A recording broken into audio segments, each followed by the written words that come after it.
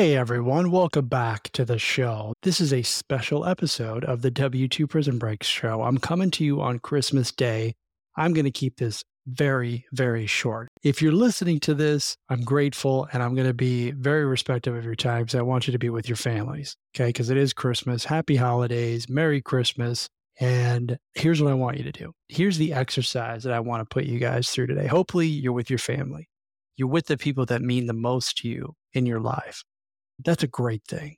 Okay. This is one of the things I love about the holidays is you're with your people, right? For some people, that stresses them out. What I want you to do, maybe you're listening to this, maybe you're taking a break, or maybe you're in your car, who knows, maybe you go to the store because you ran out of milk or something. I want you to look, when you get back, when you get around your people, you get around your family, the people that mean the most to you, I want you to walk through this exercise. I want you to look at every single person in your house, or if you're in their house, wherever you are. And I want you to think about the number one thing that you love about that particular person.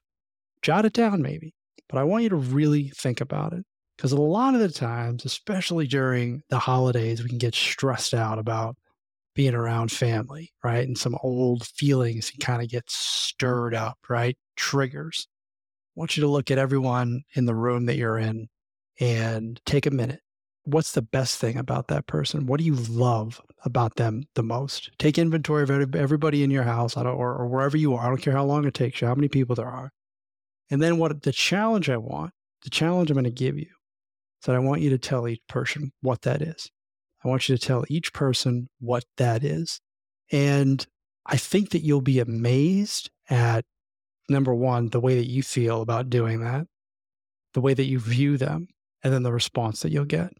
I hope you have an amazing day spending time with the people that mean the most to you. And hopefully you will get something out of this exercise and you'll be able to carry that over into your daily life. Because this is something that you can do with every single person that you know that you encounter on a daily basis.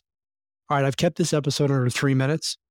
Thank you very much for being a loyal listener to the show. And I'll see you on the next episode. Make it a great day.